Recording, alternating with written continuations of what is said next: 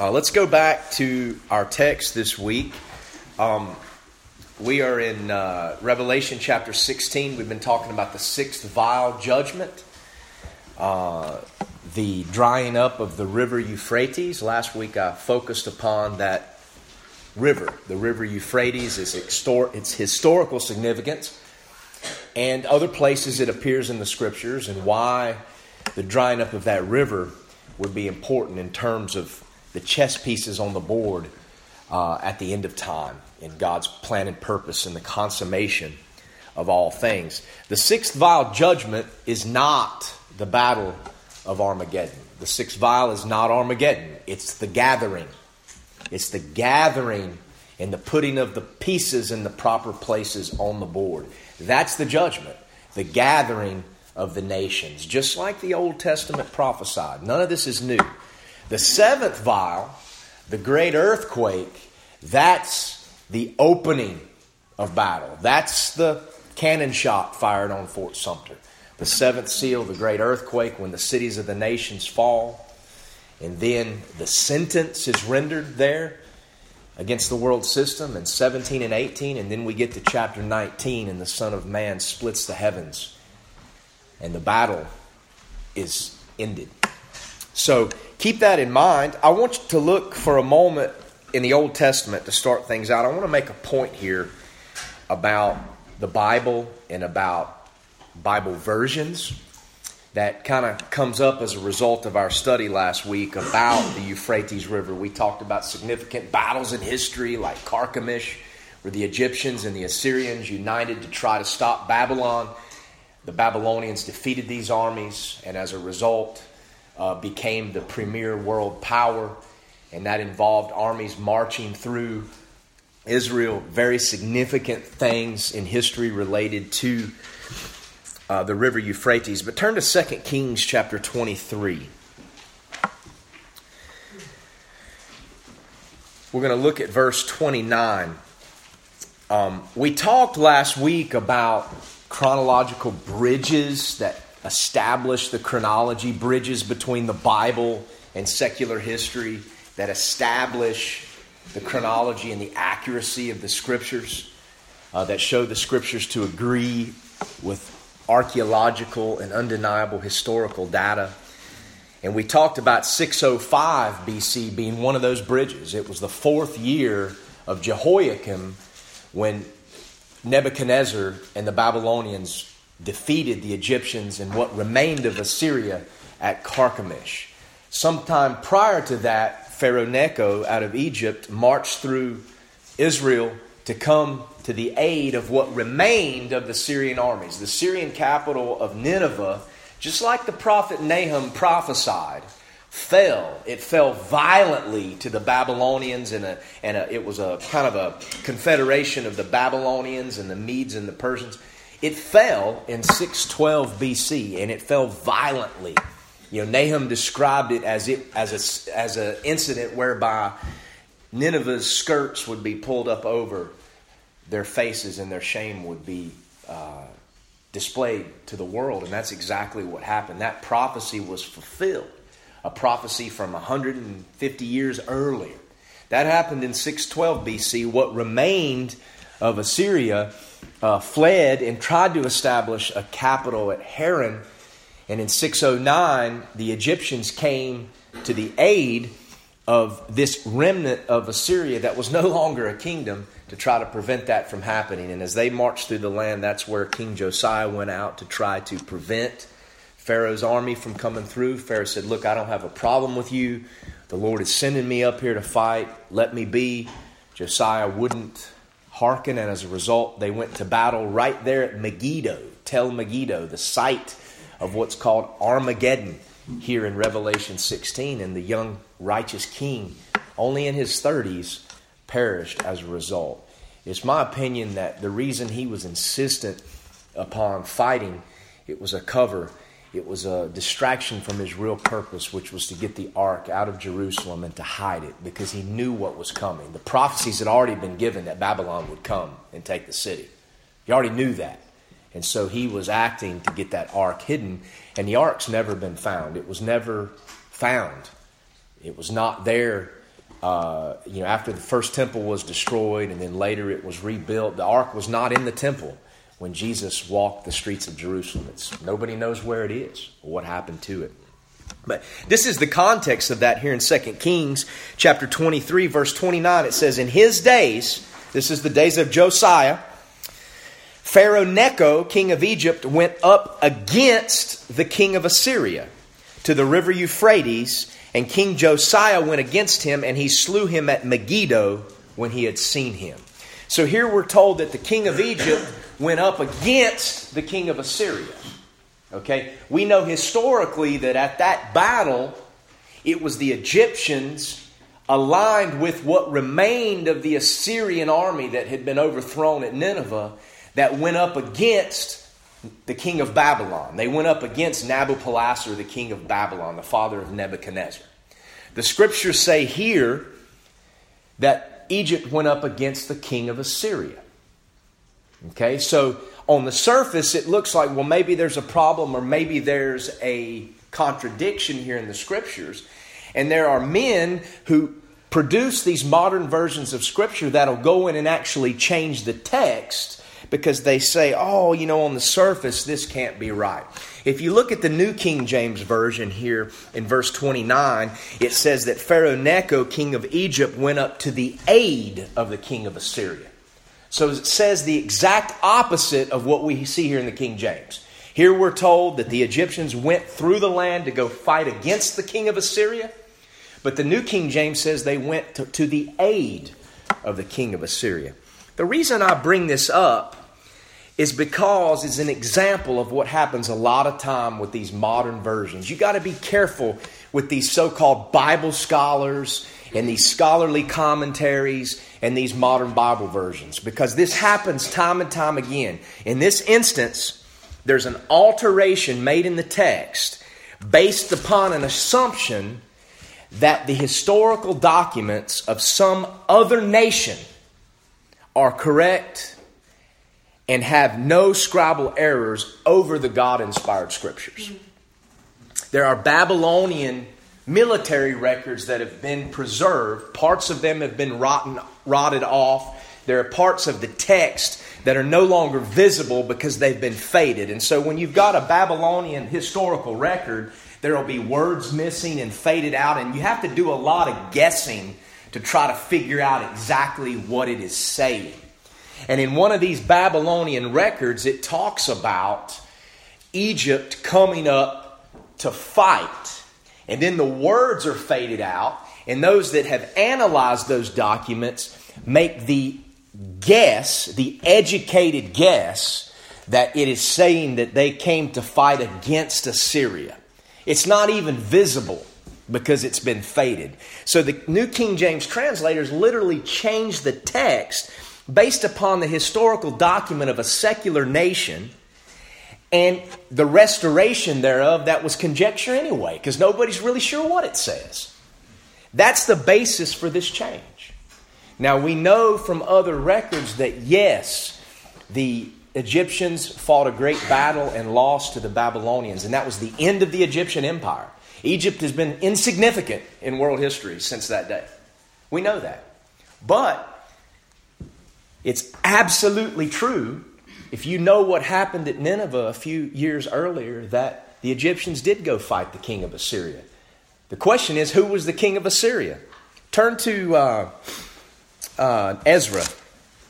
Ezra chapter 6. I love how the King James itself, when accused of being in error, always answers those charges within itself. Doesn't even have to be defended. Ezra chapter 6, verse 22. Listen to this. And this is talking about the Jews after they've returned to the land. Who was it that gave them permission to return to the land? Anybody remember? He was prophesied by name. Cyrus, the king of who? Of the Persians that overthrew the Babylonians. Cyrus, the king of Persia, took over the territory of the ancient Babylonian kingdom, took over the territory of the ancient Assyrian kingdom, had influence even down into Egypt. Cyrus, the king of Persia. And this is what Ezra is talking about here, the dedication of the temple And this is after Cyrus. This is in the days of Darius II. It says, and they kept the feast of unleavened bread 7 days with joy, for the Lord had made them joyful and had turned the heart of the king of Assyria unto them, to strengthen their hands in the work of the house of God, the God of Israel. You see, God turned the king of Assyria. The king of Assyria was Darius, the Persian king, because it was very common when you conquered a kingdom in ancient times, you took the title as the king of that kingdom. The king of Assyria in 2 Kings is Nabopolassar, and soon to be replaced by his son Nebuchadnezzar because he dies. The king of Assyria is Babylon. So absolutely, Pharaoh Necho went up against the king of Assyria. You see, when the Babylonians sacked the Assyrian capital at Nineveh, the Babylonian king became the king of Assyria. He was now the king, because what remained was just a scattered army that had no power. So the biblical text is accurate here. And it just baffles me how these men think they can correct it, and they ascribe more value to secular historical documents that can't even be verified than they do to the Scriptures, which can be verified by way of detailed prophecy. And we are guilty of the same thing in the church. We're guilty of the same thing. We give the lost man the benefit of the doubt before we give it to our Christian brother and sister. We're no different than these Bible scholars. And you saw that happen recently in a political election down in Alabama when some charges were just thrown out there that couldn't be verified against a righteous man, and immediately Christians assumed them to be true, condemned this man, and gave these wicked Jezebel women the benefit of the doubt over a righteous man that had a long history and testimony of standing up for God's word in public. That is shameful. And before we start criticizing these Bible translators, and I'll be the first to do so, we need to make sure that we're not those who give the lost man, the homos and the faggots and the lesbians and the sodomites and the liberals and the social justice warriors and the trannies the benefit of the doubt over our brother and sister in Christ. That's shameful. That is to mock the new commandment Jesus gave His disciples. He said you are to love one another. And nowhere was that ever in the context of just going out and loving on everybody. That's talking about our brothers and sisters in Christ.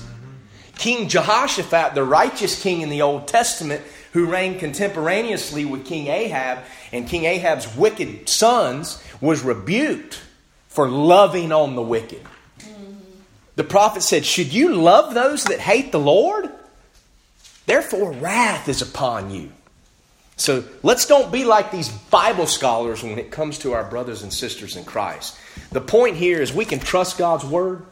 We can trust the Word of God that was given to us in a language we can understand. And it was translated by men who actually believed this was a supernatural book from God. Not people that just thought it was some other book. Or not people that made changes because they needed to make sure they could get a copyright and get their little paycheck for it. Just a side note related to what we talked about last week. Let's go back to Revelation 16. I'm sorry, I like the word faggot. I'll say it from the pulpit. It's the truth. Some context, it's a bundle of sticks. Others, it describes wickedness according to God. Sodomite's a good one too. It's amazing how people get so worked up over words, but they could care less about blood being spilt in the streets. They could care less about immorality left and right. They could care less about the name of God being mocked, but God forbid we use tough language. God forbid the president calls some of these countries exactly what they are. I don't know how else you would describe some of it. I mean, those of you who've seen the electrical wires in Kathmandu or have smelled the smell of the river in Dhaka, I mean, I'd probably choose a less bellicose form of persuasion to describe that, but the only synonym I could think of is hellhole. But there's plenty of that on this planet. And it's reality. We need to be those that call things like they are. But at the same time, as the great Confederate general says, there's never any excuse for profanity. So that's a lesson we can learn as well. No excuse for that. But anyway, I don't mean to get sidetracked. Revelation 16.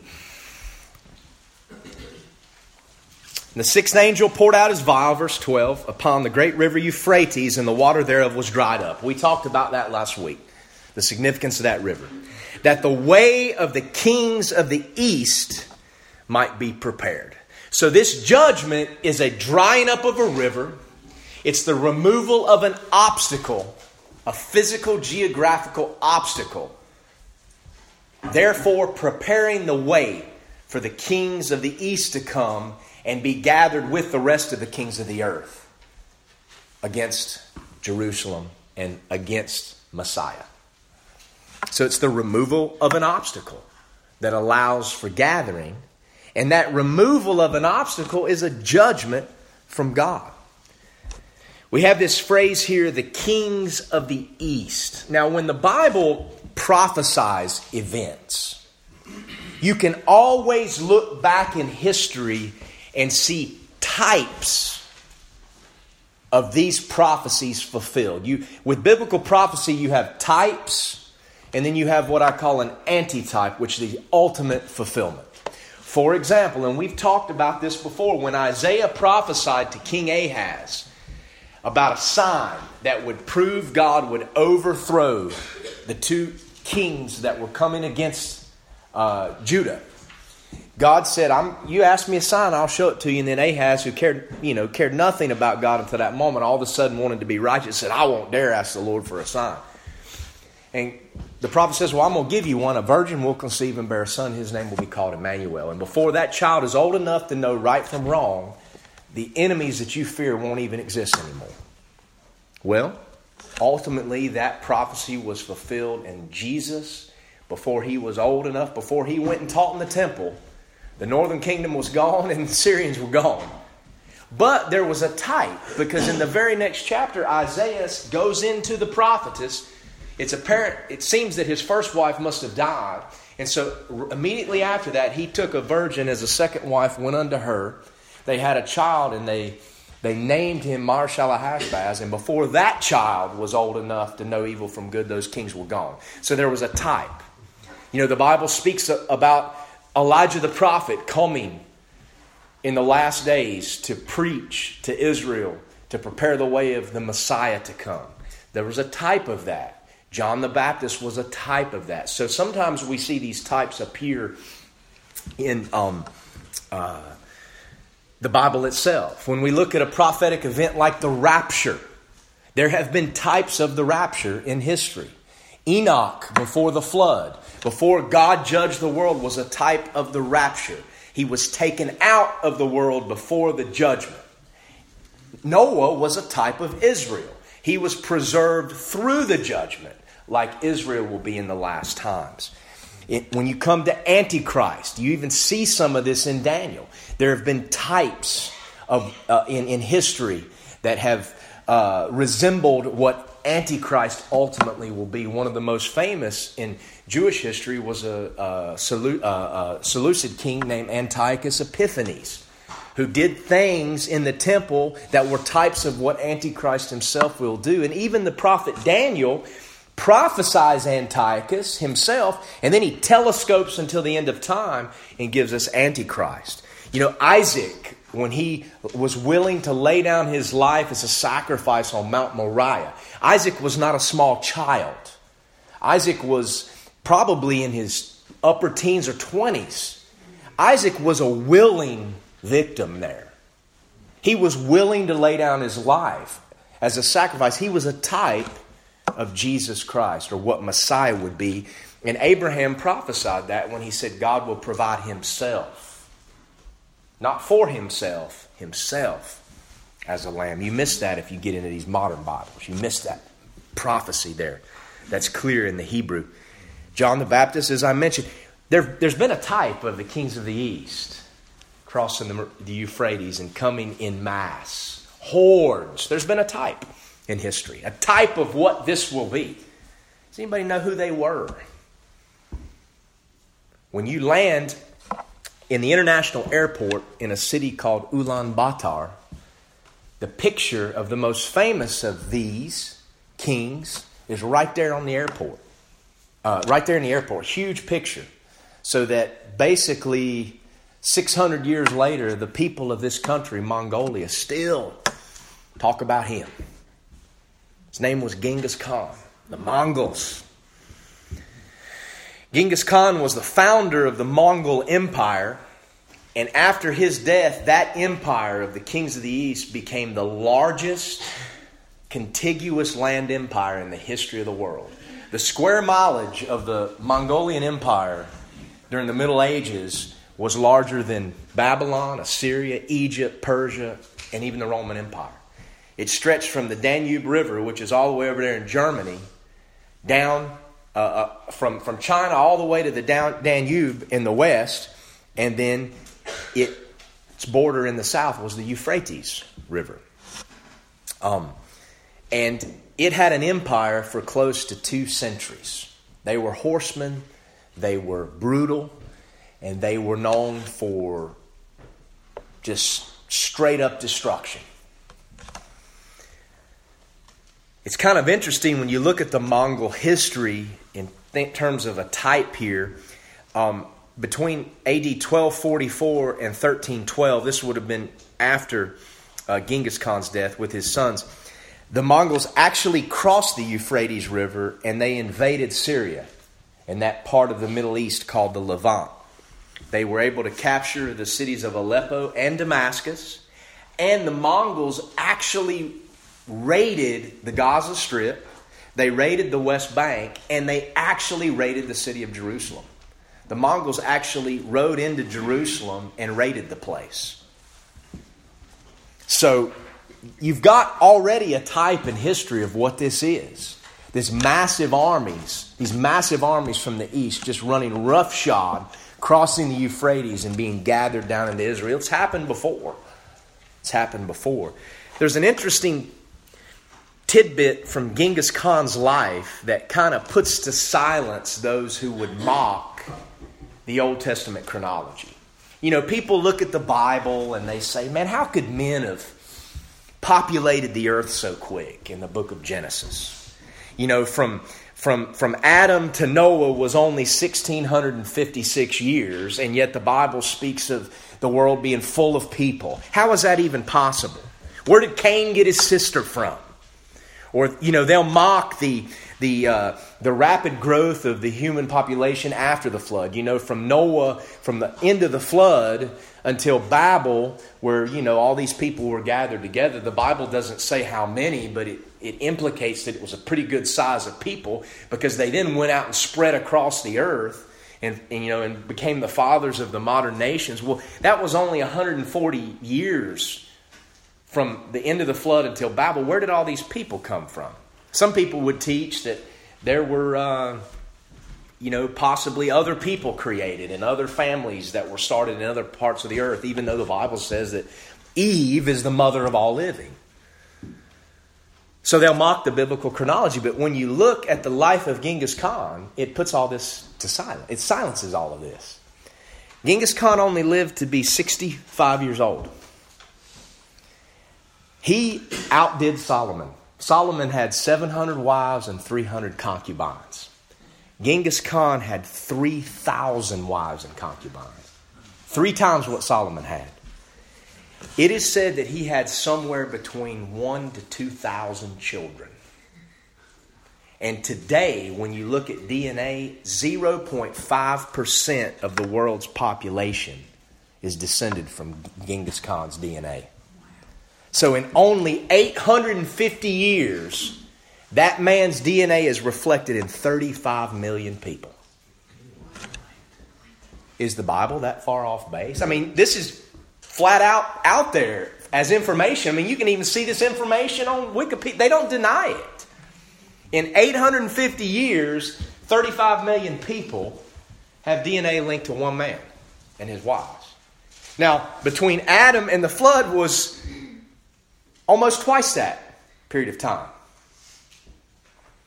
That's kind of puts to silence. You know, there's lots of things that happen in history. There are people that live to be great ages that never get reported in the media that put these things to silence. We've talked about it before. When you think about the Mongols, I don't want to get into history lessons so much today, but it's a type of what I think we're going to see here with the kings of the East and Revelation in the future. Everything that God prophesies for the end of time, He's given us a glimpse of it in history. You know, He did this with Jesus. Jesus told the people that were standing by, some of you standing here will not die until you see the kingdom of God coming in power. 6 days later, Jesus took James and John and Peter up to a mountain, and He was transfigured before them. They saw Him in His kingdom, in His glory. There was a type. So Jesus spoke the truth. God gave Israel a clear sign that Jesus was the Messiah when He did miracles. Because the Bible says that in the kingdom, God Himself will do the same miracles that Jesus did. There was a type. It's kind of an interesting story in terms of the church regarding Genghis Khan's grandson. He was another famous Mongol named Kublai Khan. Okay? In the life of Kublai Khan, you look back and you see that the church is probably one of the greatest missed opportunities of the church with regard to the Great Commission in all of history. And it's resulted in that part of the world being, even to this day, one of the darkest places on the planet. But it's not because the church wasn't given opportunity to go and bring the light. This is a little known story that most people don't know about.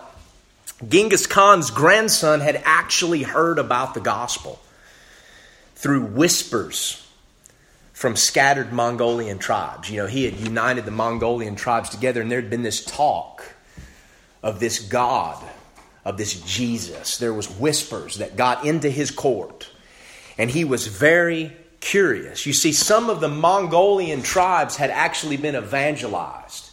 Now, church history books will tell you that they were evangelized by what they call Nestorian Christians from the Eastern Roman Empire. Now, the Nestorians were supposedly heretics that followed the teachings of a Nestorius. And he taught that Jesus had two separate natures. He had a divine nature and He had a human nature, but that these were separate and independent of each other. And the church, the Catholic Church, determined that this was heresy. Now, we would believe that Jesus' divine and human natures are intertwined, that they're one nature. He's 100% God and 100% man, not 50% God, 50% man. However, Catholics and Catholic history books, when you look at church history textbooks, you got to be careful. Because basically, after the Apostolic Church, from about AD 312 all the way to the Reformation, what you're getting is Roman Catholic history. History as recorded by the Roman Catholics. And then from the Reformation till today, it's mainly Protestant history. So you've got to take it with a grain of salt. When the Romans recorded history, the Roman Catholics and the priests and the scribes and the popes and all these, they threw around that word heretic, just like millennials throw around the word racist today. They threw around that word heretic just like millennials throw around hate and racist today.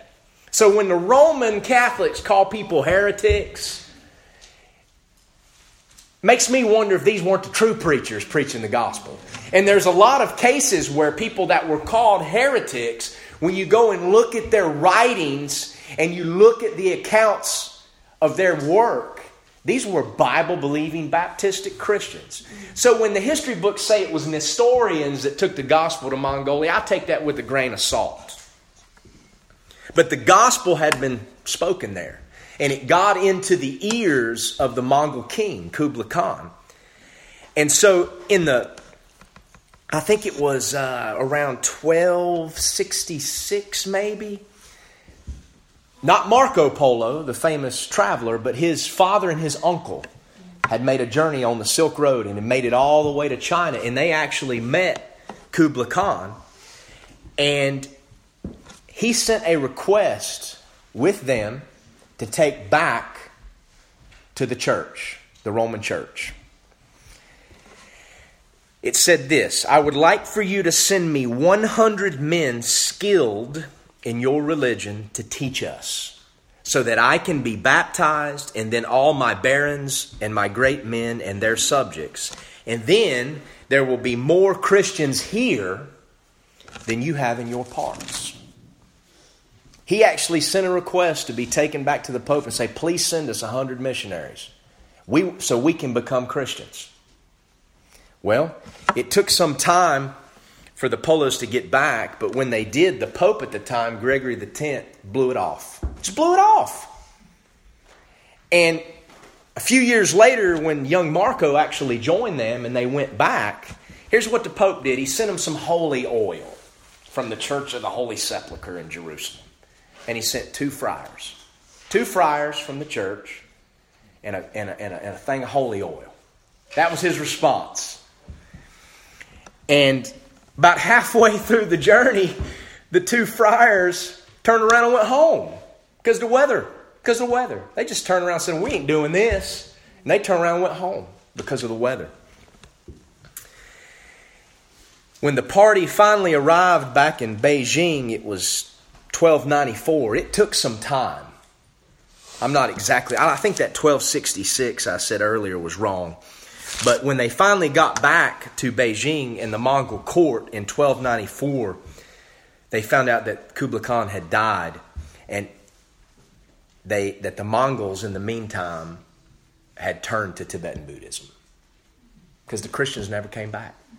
They got tired of waiting and they turned to Tibetan Buddhism.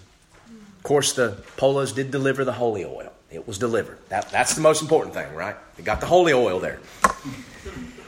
And as a result of that missed opportunity, Tibetan Buddhism has dominated the Far East ever since. And you want to talk about wicked and demonic and dark. Interestingly, though, when you look at the Tibetan Buddhist world, there's only one place in modern times that the gospel has ever made any inroads. Not in Tibet. Not much in the Tibetan tribes in Nepal. Certainly not much in Ladakh. There's only one place in modern history that the gospel's made any inroads, and that was in Mongolia. In Mongolia, there is a church. There's a Bible. There are believers. So, in a way, God honored the request of the Mongols centuries ago, and that's the one place in the Tibetan Buddhist world today that the gospel has made any inroads, is in Mongolia. There's an interesting book. Now, I don't even know if I'd be willing to loan this out, called Sharing Christ in the Tibetan Buddhist World. This is a treasure, and I think it's out of print, but it tells the history of how the gospel got into Mongolia and why it made inroads there and not in other places, and the great challenges that exist today for preaching Christ in places like Ladakh, Buddhist tribes in Nepal, Tibet, places that we've gone. This is an incredible book. And I might be convinced to loan it out, but there's a history of people not giving me my books back, and that kind of, it's hard for me to deal with. But if you're interested, talk to me. Talk to me. We can trade something. You know, in ancient Tibet, you know, the Tibetan Buddhism was birthed in shamanism and witchcraft. And basically, Buddhism was mixed in with all that mess. And the same demons the shamanistic religions were worshiping now became the demons that go out and convert everyone to Buddhism. Wicked, dark, not, you know, the Americans that talk about peaceful, tranquil Buddhism have never been to a Buddhist country. The people that think about the Dalai Lama and how peaceful and righteous he is are completely ignorant of his role in persecuting Christians and encouraging that. And in all the money he heaps upon himself. Wicked. But in the ancient Tibet and China, there are legends. Legends that one day the ground's going to open up and Genghis Khan and his Mongol hordes will reemerge and harass the world again. Kind of interesting when you think about Revelation chapter 9.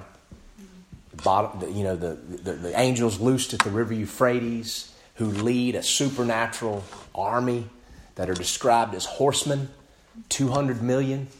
Any legend, any fiction retains some element of truth. All of these legends and mythologies in ancient Rome and Greece about the gods and the demigods, where do you think they got that from? That's because of what happened there in Genesis chapter 6. The angels came down and cohabitated with women, and their offspring were mighty men of renown, giants. Where do you think those legends came from? The gods were the fallen angels that came down. The demigods like Hercules and Perseus were these offspring. So even these myths and legends retain an element of truth. And it's interesting that there are those legends that one day that Mongol horde is going to reemerge from hell and harass the world, a mighty army. Well, that's what Revelation 9 tells us, that supernatural army that goes ahead of the natural armies that come to Armageddon, infernal destruction. We talked about that in Revelation 9. But in all these things, the great river Euphrates is significant. It is and it remains a great point of contention in the world, precisely because it is the northern boundary of the land that God gave to Abraham, Isaac, Jacob, and their descendants. That's why it's a stumbling stone. That's why it's a burden, because it's land God gave. God says this is for these people. And men don't like to be told what to do by God. In verse 12, God dries it up and prepares the way to gather the nations who hate Israel, to bring them there, the kings of the east and the kings of the whole world, to bring them there and to tell them to their face that Israel, number one, is a nation, that Jerusalem is its capital, and that its borders extend far beyond the 1967 borders, far beyond what the British and the UN Security Council claim. Look at Joel, the prophet Joel. And we've gone into these prophecies before when we talked about the fifth trumpet judgment, the locust army, the demons from hell. Joel chapter 3 verse 2. I, God speaking, will also gather all nations and will bring them down into the valley of Jehoshaphat, and will plead with them there for my people and for my heritage Israel, whom they have scattered among the nations, and parted my land. Now the valley of Jehoshaphat is the Kidron Valley. It runs between the Mount of Olives and the Temple Mount, and it turns and it goes out and basically descends several thousand feet down to Jericho and the Jordan River Valley. That's the Kidron Valley.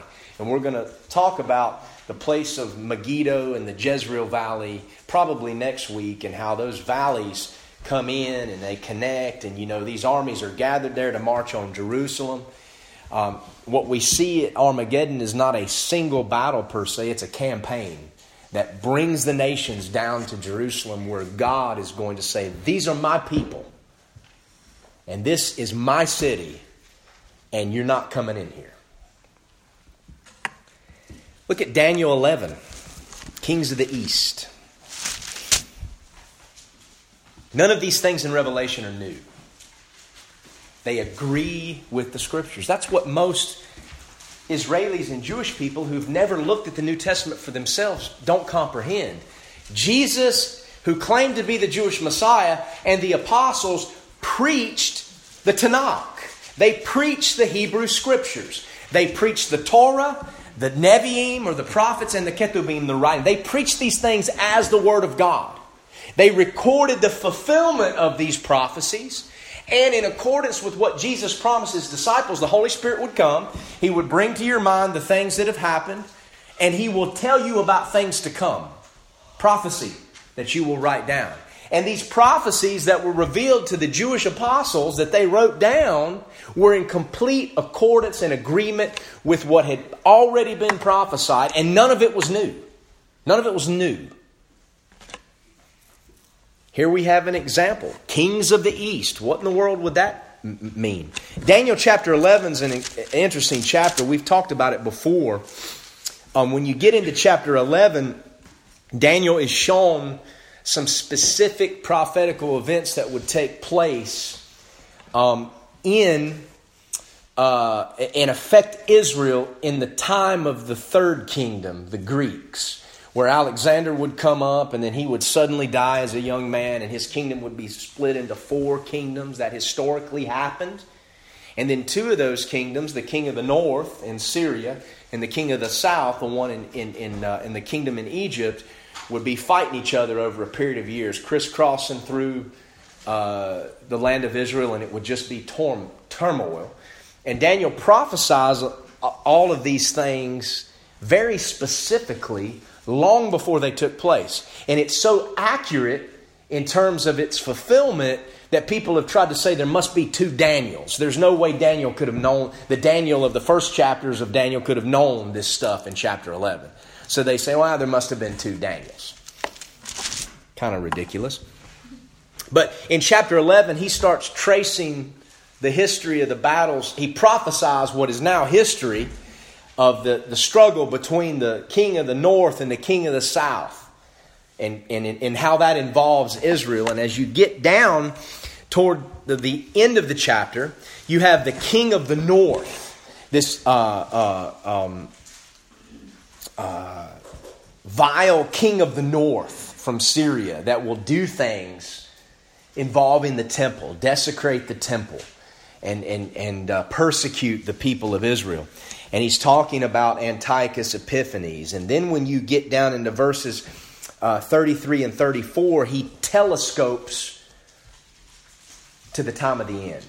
So you know suddenly he's moved from a type of Antichrist to Antichrist himself. And the proof is in verse 35. And he talks about, Jews falling and being tested and many of them being made white even to the time of the end. So now we've jumped to the time of the end. And in verse 36 he says, and the king shall do according to his will. So no longer are we talking about the king of the north, Antiochus. And the proof is as we read down and read about this future king and the things he's going to do regarding Israel, we get to verse 40. Now remember, before Daniel telescopes, he's talking about the king of the north and the king of the south. And this Antiochus, this type of Antichrist, is the king of the north. Then he telescopes to the time of the end, and in verse 40, and at that time, which is the time of the end, at the time of the end shall the king of the south push at him and the king of the north. So now we got proof that he's talking about someone else, because Antiochus was the king of the north. So now we've got somebody who's being harassed by both the king of the north and the king of the south at the time of the end, shall come against him like a whirlwind with chariots and with horsemen and with many ships. And he, that is this vile king, will enter into the countries and shall overflow and pass over. He shall enter also into the glorious land, Israel, and many countries shall be overthrown. And then it talks about different people that will escape and how he'll have power over wealth. And so we have a military campaign here that culminates in Armageddon. But look what happens. After he's fought with the king of the north and the king of the south, and he's increased his riches and gone forth furiously to destroy, what does it say in verse 44? But tidings out of the east and out of the north will trouble him.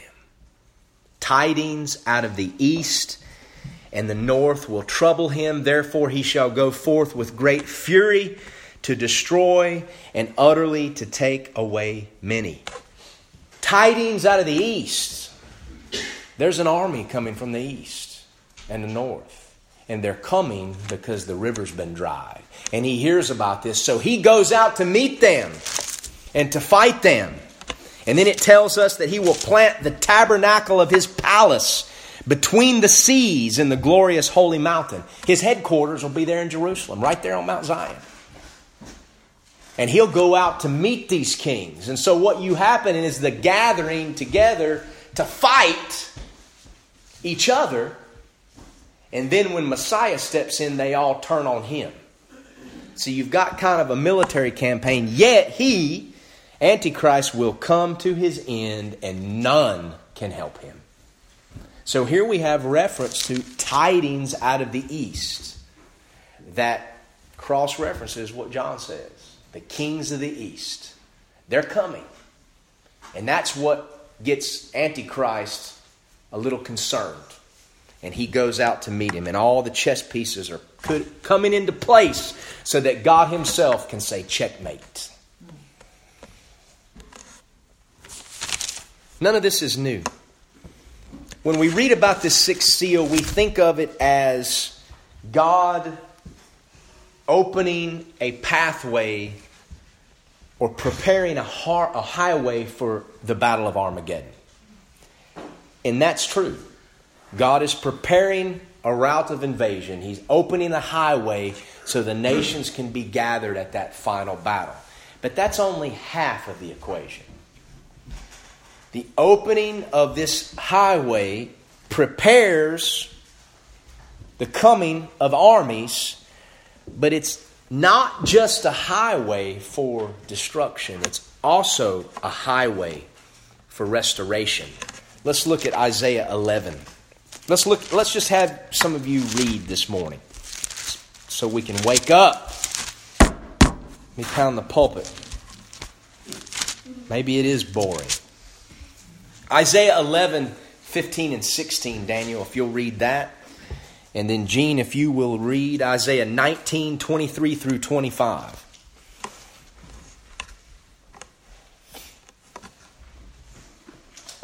And I'll drink a swig of coffee.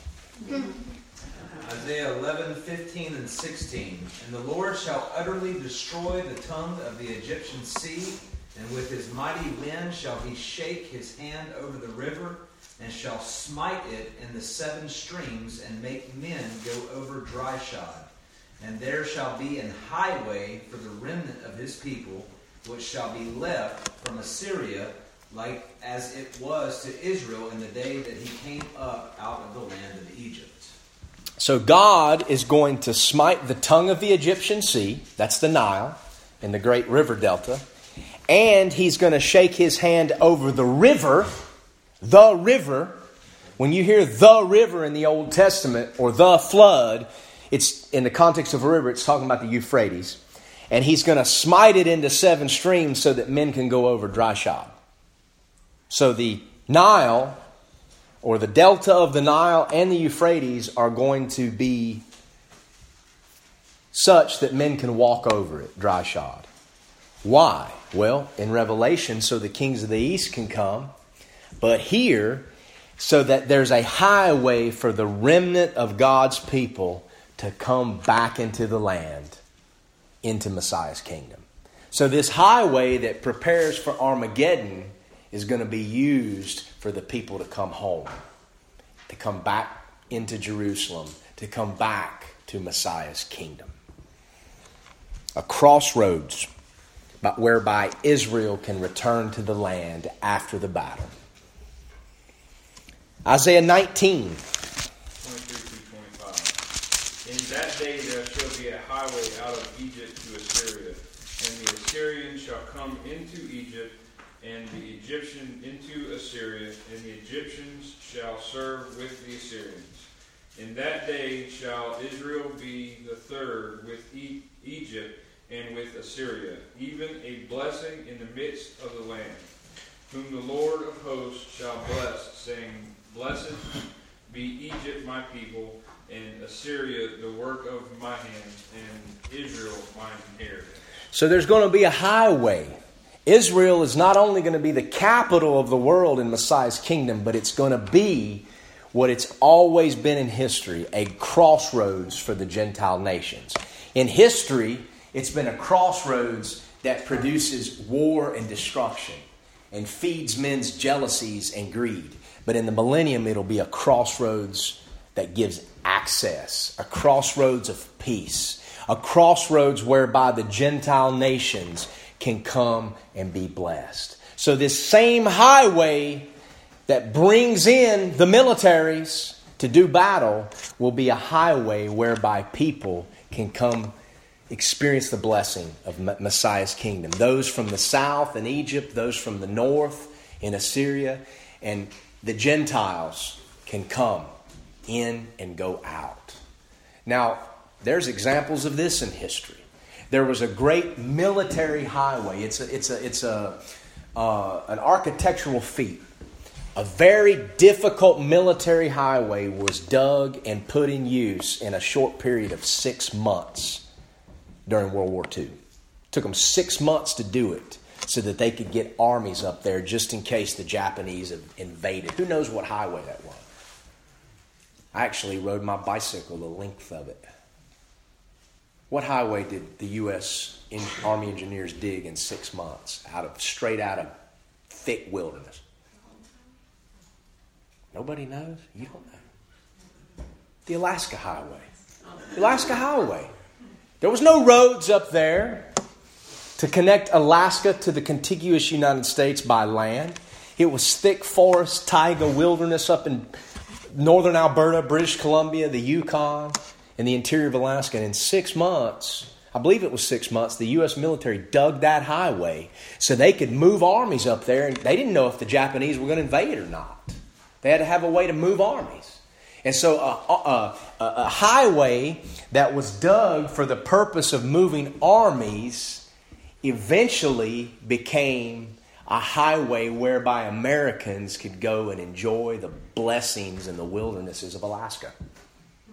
You know, nobody thinks of the Alaska Highway as a military highway today. It's a highway where you can travel and see one of the most beautiful states in the Union. It gives access to the rest of Canada and America, to Alaska. So this is exactly what happens here. A highway is prepared for armies that eventually becomes one whereby the Gentiles can come in and out of Israel. In Isaiah 35,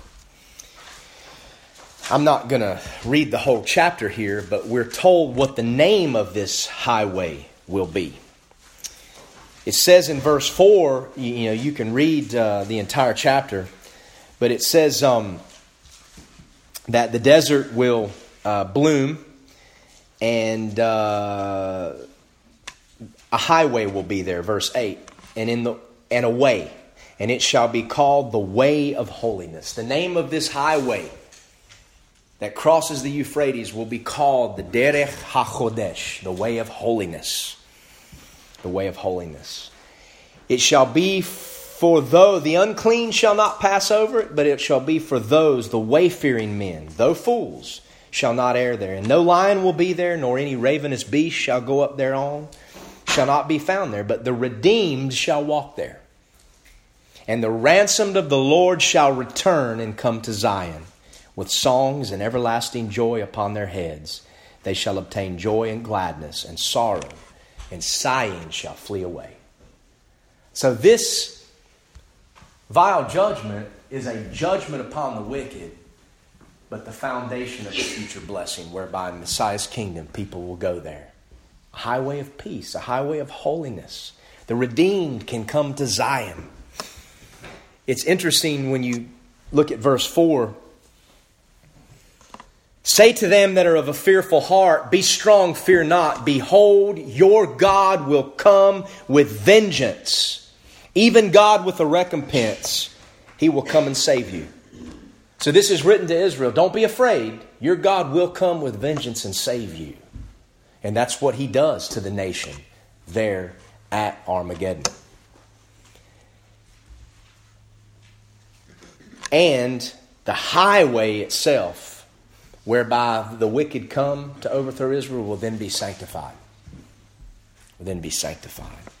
There's a great messianic signpost here in Isaiah 35. In fact, I shared it with Mindy and Eric yesterday and encouraged them to try to use this in their conversation. Any conversation they might have with an Israeli over Shabbat or in this coming week. God says to Israel, don't be afraid. Your God will come with vengeance. Your God will come and save you. And when He comes to save you, look at verses 5 and 6. This is what He'll do. This is what will happen when your God comes. The eyes of the blind shall be opened. The ears of the deaf shall be unstopped.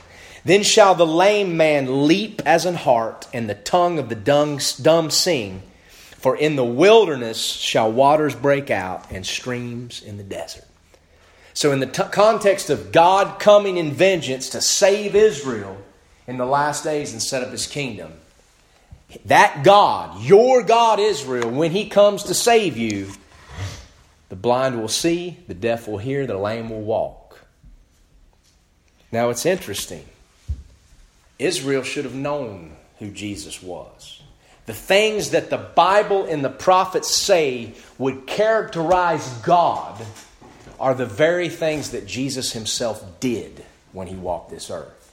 They were signs that He was the one of whom these things were written. Not in His first coming, but He was the one who would come and deliver Israel. It was just not at that time. He had to come once as a Savior, as a star.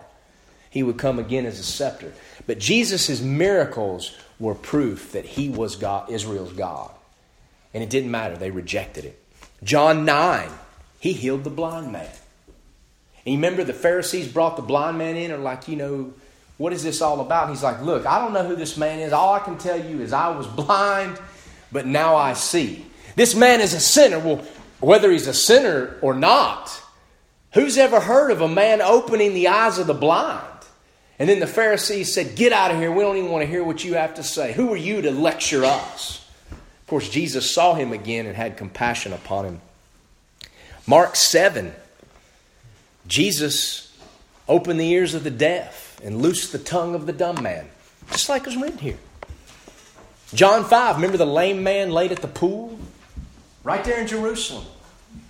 It didn't have to get into the pool when the water was troubled. Jesus said, get up and walk. Caused him to walk and leap like a hart, just like Isaiah. And the amazing thing is, He didn't do these things in a corner.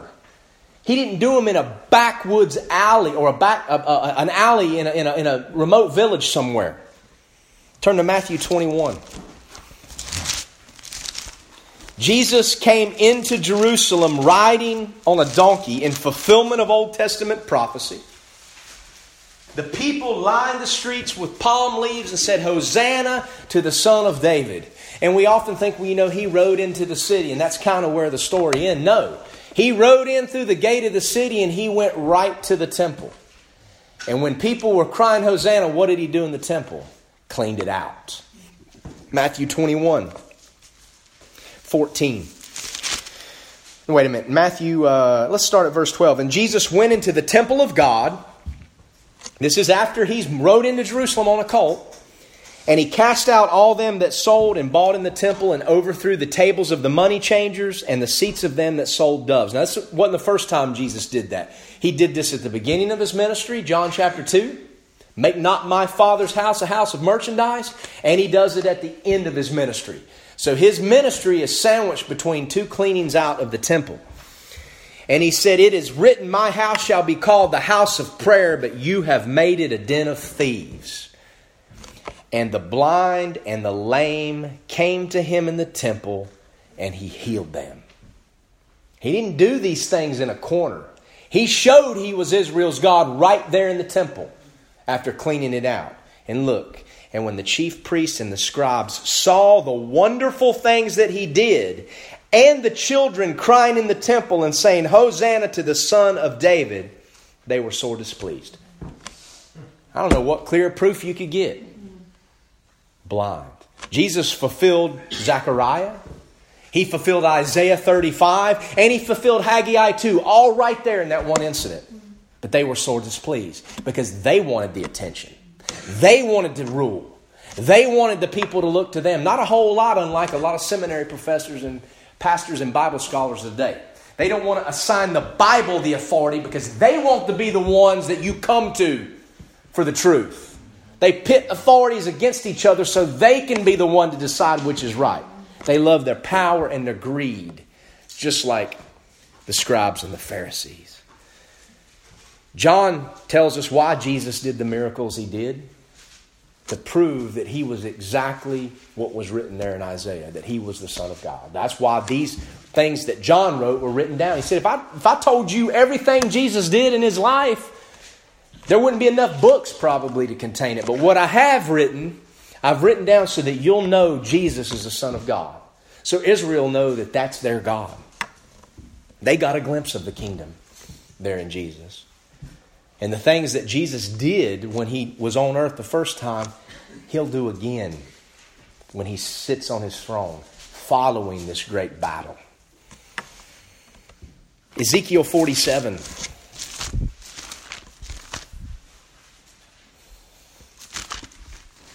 Ezekiel 47, when we talk about peace in the Middle East and we talk about, we've got to come up with a two-state solution, and is Jerusalem going to be divided between Israel and the Palestinians, and they're going to share the capital?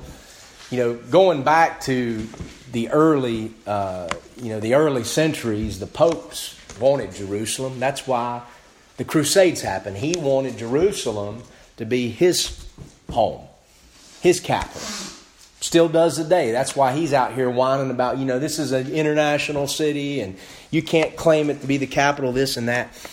Ezekiel 47, 22 and 23, this is talking about the division of the land in the millennial kingdom. Each tribe is going to have a tract of land, and they're parallel like stripes down the land from the Euphrates to the River Nile. Now, this is very different than the allotment of the land in the days of Joshua. But it says in verses 22 and 23, we talked about that highway being a highway whereby the Gentiles, Egypt and Assyria, can come in and out of Israel, not to fight, not for greed like in this present time, but for peace and access to God's kingdom. And in that context, as we think about that, let's look at this passage. And it shall come to pass that ye shall divide it by lot for an inheritance unto you. This is the land of Israel in the millennium. And to the strangers that sojourn among you, which shall beget children among you. People will be having children in the millennium. Okay, not us, we'll be in our glorified bodies, but the people who survive and who populate this kingdom and who live in this kingdom will populate it, just like Adam and them populated the earth in the beginning. Shall beget children among you, and they shall be unto you as born in the country among the children of Israel. They shall have inheritance with you among the tribes of Israel. And it shall come to pass that in what tribe the stranger or the Gentile sojourns, there shall you give him his inheritance, saith the Lord. So in the millennium, Gentiles, for whatever reason, will be living in Israel, and God says they are to be as if they are Israel. You are to treat them as yourself and to give them inheritance just like you would give them your own. So when we think about the Middle East peace problem, God's solution is a one-state solution, not a two-state solution. God's solution is a one-state solution, Israel. Israel, whereby the descendants of Abraham, Isaac, and Jacob inherit the land that God gave them, and they live in that land, and they open the doors to welcome Gentiles who can come and live amongst them at peace. That is God's solution. And that is why a two-state solution will never, ever, ever, ever work. Never. I don't care what men do. You'll never have a two-state solution. God's solution is a one-state, and it cannot happen without Messiah. Can't happen. Period. Revelation 16, we've got through verse 12. Kings of the East. Great River Euphrates last week. Kings of the East today. Let's look at verses 13 and 14. And I saw 3 unclean spirits like frogs come out of the mouth of the dragon, out of the mouth of the beast, and out of the mouth of the false prophet. For they are the spirits of devils working miracles, which go forth unto the kings of the earth and of the whole world. So we have the kings of the east in verse 12, and now this expands this judgment to include the kings of the earth and the whole world, to gather them to the battle of the great day of God Almighty. So this 6th vial isn't just the drying up of the river. It's the drying up of a river that's an obstacle to the kings of one part of the earth. But it also includes the judgment of these wicked devils going out and doing miracles that bring all the kings of the earth together to gather them to that great day of God Almighty. The Euphrates is a big geographical obstacle for the kings of the east. But there are really no geographical obstacles that have to be removed from the north and from the south. From time immemorial, armies and groups have come down from Europe along the Via Maris, I believe they called it in Greek or Roman times, the coastal route, through the King's Highway, from Africa coming up across the Sinai. Those ways are open. Euphrates is removed. Now the ways are open for the kings to come from all over the earth, and these demon spirits are going to go gather them. And they're going to do miracles to gather them. When we look at chapter 14, we talked about the vintage, the grapes gathered and cast into the winepress. In verse 16, here we're told that these unclean spirits gather the kings. But then in verse 16, we're told that God gathers them. So, God gathers. The fact is, God is gathering these rulers and kings of the earth. In these two verses we just read, this is how God does it. He uses these unclean spirits to do it. There's a great lesson here. This is not good versus evil. God's a governor. And at the end of the day, Satan is just a marionette on strings. These unclean spirits are just marionettes who think they are benefiting themselves, but they're just doing God's work. And God's way is going to be God's way, and it's going to take place. So here in verses 13 and 14, you have these unclean spirits gathering the kings, but then in verse 16, it's God that gathers. He gathered them to a place. And then in 14, we saw it was God that brought the grapes. The angel of God cast those grapes into the wine press. Verse 13 is interesting because it reveals to us what I call the satanic trinity. Here we have the dragon, the beast, which is Antichrist, and the false prophet, which was the beast out of the earth in Revelation 13. Here we have the satanic trinity. There's one place in the scriptures where we have a very clear, loud, shouting declaration of the Trinity. Oh, the Trinity is evident throughout Scripture. It's implied. It's stated in one form or another, but there's only one place in the Scriptures where it's declared very, very loudly. And guess what? That's the place that gets messed with the most when translators visit the Bible. 1 John 5:7. There are three who bear record in heaven: the Father, the Word, and the Holy Ghost, and these three are one. Can't argue with that. It's pretty clear. If you want to know whether you got a good Bible or not, turn to 1 John 5:7. If they messed with it and taken the Trinity out, you need to find you another Bible. Of the English versions on the market today, the main ones, you're only going to find it correct in the King James and the New King James. A lot of the other ones mess with it, ESV included. When you look at foreign Bible translations, I'm working on putting up scriptures online for Israelis to see that in the places they travel on what they call the Shavil Hummus, the hummus trail. There's a hummus trail in India and a hummus trail in South America. It's the places the Israelis go. I want them to see that the Bible has been translated into the languages of the people they encounter in these places. But you can rest assured that I'm looking at 1 John 5:7 when I link to a foreign language translation like Nepali or Hindi or any of the others, or Spanish. I had a PDF I wanted to link to the Hindi Bible, and I dug into it this morning, and sure enough, 1 John 5:7 had been messed with. I know it wasn't in the old Hindi Bible that was done in the 1800s, so I'm still working on finding a way to link to that. But there's a clear statement of the Trinity. It's the same with the Satanic Trinity. Just like there's one clear statement, loud spotlight, 1 John 5:7, here we have that loud spotlight regarding the devil and the Satanic Trinity in Revelation 16. The dragon, the beast, and the false prophet. These spirits come out of those three entities. A Satanic Trinity Satan attempts to counterfeit everything God does because he wants to be God. So he's going to do things like God so he can convince himself he's God. In a way, it's kind of the greatest form of flattery. When people go out and they claim they don't want to be a part of you anymore, and then they go out and try to copy what you do. I'll take it as a compliment. There are those that used to labor with us, that used to claim to love Israelis and want to work amongst the Jews, and then they just up and left because they claimed they couldn't work with us anymore. And what do they do when they up and leave? They start giving themselves Hebrew screen names on the computer as if they are going to do it just like we do it.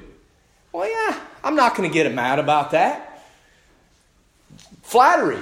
We must not be what they said we were. They wouldn't be copying us. But that's Satan. That's what he does with God. He tries to counterfeit it, but his counterfeit's a revolting counterfeit. Frogs. What does the divine Trinity look like when it acts together? Turn to Matthew 3. When we see the divine Trinity in action, we have a very different picture than what we see here in Revelation 16. Matthew 3, 16 and 17. And Jesus, when he was baptized, went straightway out of the water. And lo, the heavens were opened unto him, and he saw the Spirit of God descending like a dove and lighting upon him. And lo, a voice from heaven saying, This is my beloved Son, in whom I am well pleased. Here you have the Father, the Word, and the Holy Ghost acting together as a witness before men. You have Jesus submitting to baptism. He didn't need to be baptized, but to fulfill all righteousness, submitting, going down into the water. And when he comes up, the heavens open, the Holy Spirit like a dove descends upon him, and the Father speaks out of heaven. Not rashly, not yelling, not angrily, but this is my beloved Son in whom I am well pleased. A very, very beautiful picture of the Trinity in action bearing witness to men. The Holy Spirit like a dove. It's kind of interesting in light of the Bible study that Brother Daniel led the other night. We talked about Jonah. The Hebrew word for dove is Yonah. That's what Jonah means, dove. Jonah, the Hebrew name Jonah means dove, Yonah. So it's easy for me to remember when I speak Hebrew because I know what Yonah means, dove. So, and that's how you pronounce Jonah in the Old Testament. Just an interesting side note. But when it comes to the satanic Trinity, you don't have a beautiful picture here. Unlike a dove and a voice from heaven, you have unclean spirits like frogs. Frogs croak. They hang out in swampy, dark places. They eat flies. And these are literally belched out of the mouths of the anti-Trinity. Is there anything more revolting than that? So though Satan can disguise himself as an angel of light, ultimately his nature is revolting and cannot be disguised. We talked about types and antitypes. Did you know there's a type of the satanic Trinity in the Old Testament? Turn to Numbers 22. We have a picture of the satanic Trinity and its role in the book of Numbers. Numbers 22:41. And it came to pass on the morrow that Balak took Balaam and brought him up into the high places of Baal, that thence he might see the utmost part of the people. Here we have a type of the satanic Trinity. Baal, the false god, the father. Balak, the false king or the false son of Baal who wanted to rule. And Balaam, the false prophet who was hired to deceive. So if we want to get an idea of what it looks like, there it is right there. All of their names start with B. Interesting. I heard somebody say one time, yeah, all their names start with B, and that's why none of the books of the Old Testament start with B. Well, that's kind of ridiculous, especially when you consider that the book of Genesis in the Hebrew Bible is not called Genesis, It's called Bereshit. It means in the beginning. And that starts with the Hebrew letter beta. I mean, not bet, beta in Greek, but bet. And Balak, Baal and Balaam start with bet. So I don't know. Sometimes people see things that kind of sound good, but kind of ridiculous. But when you look at the story of Numbers and this type of the satanic trinity here, in the end, when that whole episode with Balaam being hired to curse Israel, in the end, this wicked triumvirate could only accomplish what God allowed. And they could only go so far as to entice Israel to sin. And in all of this, still gave testimony of the true Messiah. Remember that passage from Numbers where Balaam in all of this still prophesies about the two comings of Messiah, a star out of Jacob and a scepter out of Israel. You know, even wicked men, God will use when He desires to speak truth. And sometimes prophetic truth. Now, sometimes false prophets can say things that are true, insofar as God allows. But it doesn't mean they're to be trusted and to be followed. The prophet of God always speaks the truth. He's never wrong. It's amazing how in a lot of charismatic circles, you know, this guy's a prophet and this guy's a prophet. And then he claims something like some revival is going to happen or this is going to happen and it doesn't come true and they just go on following him. If you want to know what it looked like in ancient Israel, following the false prophets instead of God's prophets, we can see it now today in the church. This happened in the New Testament with a false prophet prophesying bold truth regarding Jesus' sacrifice for the people. Here you have a man who opposed the Messiah, who did not consider Messiah someone that would do anything other than liberate the Jewish people from the Romans. And yet, in his foolishness, he can only go so far as God allows, and in doing so, he gives testimony of what the true Messiah has to do. John 11. This is Caiaphas, the high priest, who thought he was serving God. They're plotting to get rid of Jesus. John 11, 49 through 53. And one of them, named Caiaphas, being the high priest that same year, said unto all, "You don't know anything at all. You know nothing at all."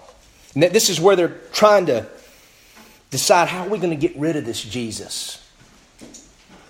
Now, nor do you consider that it is expedient for us that one man should die for the people, and that the whole nation perish not.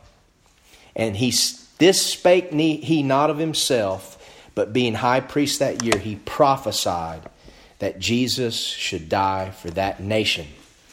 And not for that nation only, but that also he should gather together in one the children of God that were scattered abroad. Just like Isaiah 53 prophesied. He didn't even realize it, but he was affirming and prophesying exactly what needed to happen. That one man needed to die for the people, that they perish not. God so loved the world that he gave his only begotten Son, that whosoever believeth in him should not perish, but have everlasting life. It's funny how God will use the wicked for his purposes. Here in the sixth seal or the sixth vial judgment, the wicked are gathered to open a highway and dig a roadbed, thinking they come to fully destroy Israel, but in reality, they're digging the road for their return. They think they're coming to invade. The river's dry. The kings come from the east and then from the whole world, thinking they're coming, moving their armies to destroy Israel, when in reality, they're just laying the roadbed so that the remnant can return in Messiah's kingdom. You know, when we see, and I'm going to end with this today, when we see these evil spirits like frogs, it reminds me that evil cannot hide its true face forever. Evil can appear as an angel of light, but it cannot hide its true identity forever. Eventually, the truth does what? It belches out. Just like these frogs belch out of the mouths of the satanic trinity. How can we have this discernment to know evil for what it is when it looks like light? even before it belches out of the mouth and we've been deceived. The Bible tells us how we can have spiritual discernment and how we can strengthen it. We've looked at this before. Let's end on this today. Hebrews 5. Hebrews 5, 13 and 14. Well, actually, let's look at verse 12 too. Paul's writing here to Jews, particularly those who know the truth about Messiah. Some have professed it, but they're wavering back and forth between following Jesus and believing what's been said, or waiting for another, or falling back into the sacrificial system, wavering. Verse 12, For the time you ought to be teachers, you have need that one teach you again, which be the first principles of the oracles of God, and are become such as have need of milk and not of the strange meat. These were people that should have been teaching others, but they're at a place spiritually where they need to be reminded of the very basic truths, because they can only digest the milk of the Word. For everyone that useth milk is unskillful in the word of righteousness, for he is a babe. But strong meat belongeth to them that are of full age, even those who by reason of use, that means through the use of the Scriptures, have their senses exercised to discern both good and evil. Our discernment is strengthened by using the Scriptures, by digesting its strong meat, not just being satisfied with the milk. Not just being satisfied with the first doctrines of repentance and Jesus dying on the cross and raising from the dead, but the strong meat. And a lot of that strong meat's right here in prophecy, so that we can know what's happening and know how we ought to act. Using the Scriptures and digesting its strong meat will allow us to see the frog when others see the white light. When others see the white light, it'll exercise our senses to where we see the frogs. You know, when somebody says that a white light appeared to them, you need to immediately doubt everything they say. Everything they say. Or if somebody claims an orb appeared to them, doubt everything they say. Because the white light and the orb underneath is like a frog belching out of the mouth. And when your senses are exercised, you can often see these things. And sometimes it's difficult because you don't want to assume something wrong. You don't want to falsely accuse or think something of someone. And sometimes we need to just be quiet and watch. But when your senses are exercised through the meat of the Word, you can know long before others do. I recall an incident that took place when I was on my bicycle ride, and we stopped in California for the winter and spent some time there, and we were attending a church there. And it bothered me that, well, first, I had to work through a situation with a pastor where he had this major questions about why we would go out and be so forward in evangelism. Had to work through all that mess. And then I noticed he started bringing these teachers in every week. When he should have been teaching his own flock, he's bringing in these guest speakers. And some of it was okay, and some of it was a little, a little milky. One guy had a good message about sarcasm, and as Christians, we ought to be careful with that. And it was a convicting thing. But then one week I walked in, and I noticed there was a lady, an older lady, a middle-aged lady with a younger lady in there. And of course, when I found out she was the keynote speaker, I'm like, okay, whatever. I don't even know what she could possibly have to say. That's completely out of order as far as the New Testament in terms of church polity. But I didn't have to wait for her to stand up. The moment I walked in the door, I smelled the frog. I sensed it. I knew there was something wrong here. And she knew too. She knew when we walked in that there was something wrong, because this woman was just staring at me the whole time. And I'd never seen her before in my life. And I knew what everybody saw as a white light was a nasty, dirty frog. And when she stood in that pulpit, the very first thing that came out of her mouth proved it. And we had a young man traveling with us, and I felt like, as one called by God to speak the truth, that I was obligated to rebuke her. after church. Not to be mean, but to rebuke her. And to do it by asking a question. And I really didn't want to because I knew it would cause a problem, but I felt like I had to. The young man that was traveling with us during the middle of her so-called sermonette, it was kind of embarrassing. He stood up. Everything was quiet. And he says, "Jesse, I'm not listening to this crap anymore." And he turned and walked out the door. And I'm just like, man, I want to crawl under. He's only 17 years old. So I went and got him afterwards. I said, "I want you to learn something here. I want this to be an object lesson to you. I feel like I need to rebuke this lady. She's real nice and friendly and everybody's going goo goo gaga, but I want you to pay attention real close. I'm going to ask her a question. And you watch what happens to her face when I ask her a question. You watch what she does. She'll turn on us. You're going to see it come out." I walked up, introduced myself. I said I couldn't help but think about a statement you made tonight. It was the first thing you said when you began to speak. You said, "My God is always in a good mood." And she says, I said, "Do you actually believe that?" And she said, "Well, of course, or I wouldn't say it." And then the question I asked was, "Is that the God of the Bible?" "I don't think so." And then she flew into a rage. The frog belched out of the mouth. So much so that the pastor literally threw me and this young man out the church, told us not to come back. Showed his face. It's amazing how powerful it is when you ask questions sometime. Mark Cahill just wrote a book about the power of the art of asking a question. He sent it to me. It's a great book if you can get your hands on it. But there's power in asking questions. You know, it's amazing how our president asked a question in a meeting a few days ago about immigration. All he did was ask a question, and it turned the world upside down. That's what questions can do. And questions are good because they bring the frogs out of the mouth. But we can know the difference between good and evil. We can know whether something is good and beautiful or whether it's couching a wicked, swampy, nasty demon frog by exercising ourselves in the Scriptures. These men in the last days are deceived. They're deceived. They have not the ability because God's Word has been stamped out. The church is gone. The Holy Spirit is not here as an indwelling entity. All restraint on evil is gone. And the devils go out to deceive. And they bring men into the land. Just as God ordained it to be. And you know, in verse 14, and I'll leave us with this, they are the spirits of devils working miracles. In case you haven't figured it out, devils work miracles.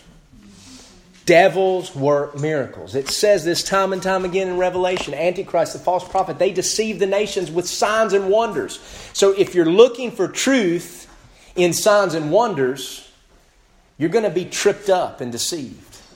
Signs and wonders, in and of themselves, can be used to deceive. And the way we know whether a sign and wonder is of God or of the evil one is based upon its fruit.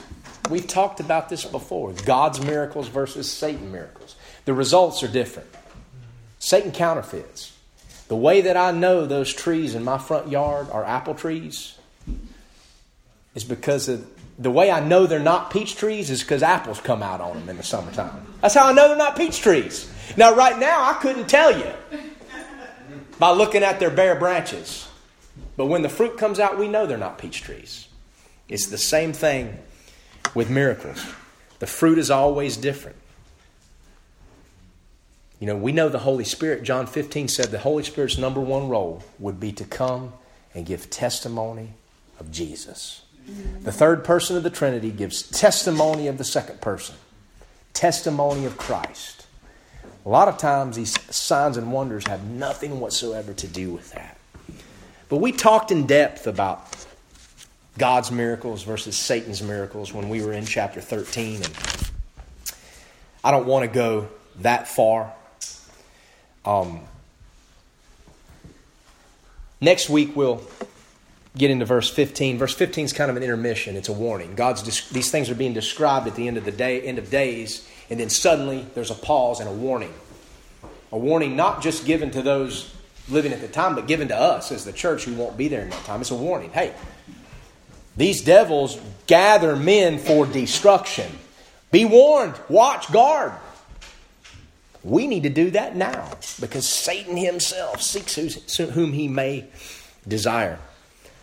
But kings of the east, verse 12, now we've got the kings of the earth and the whole world being deceived.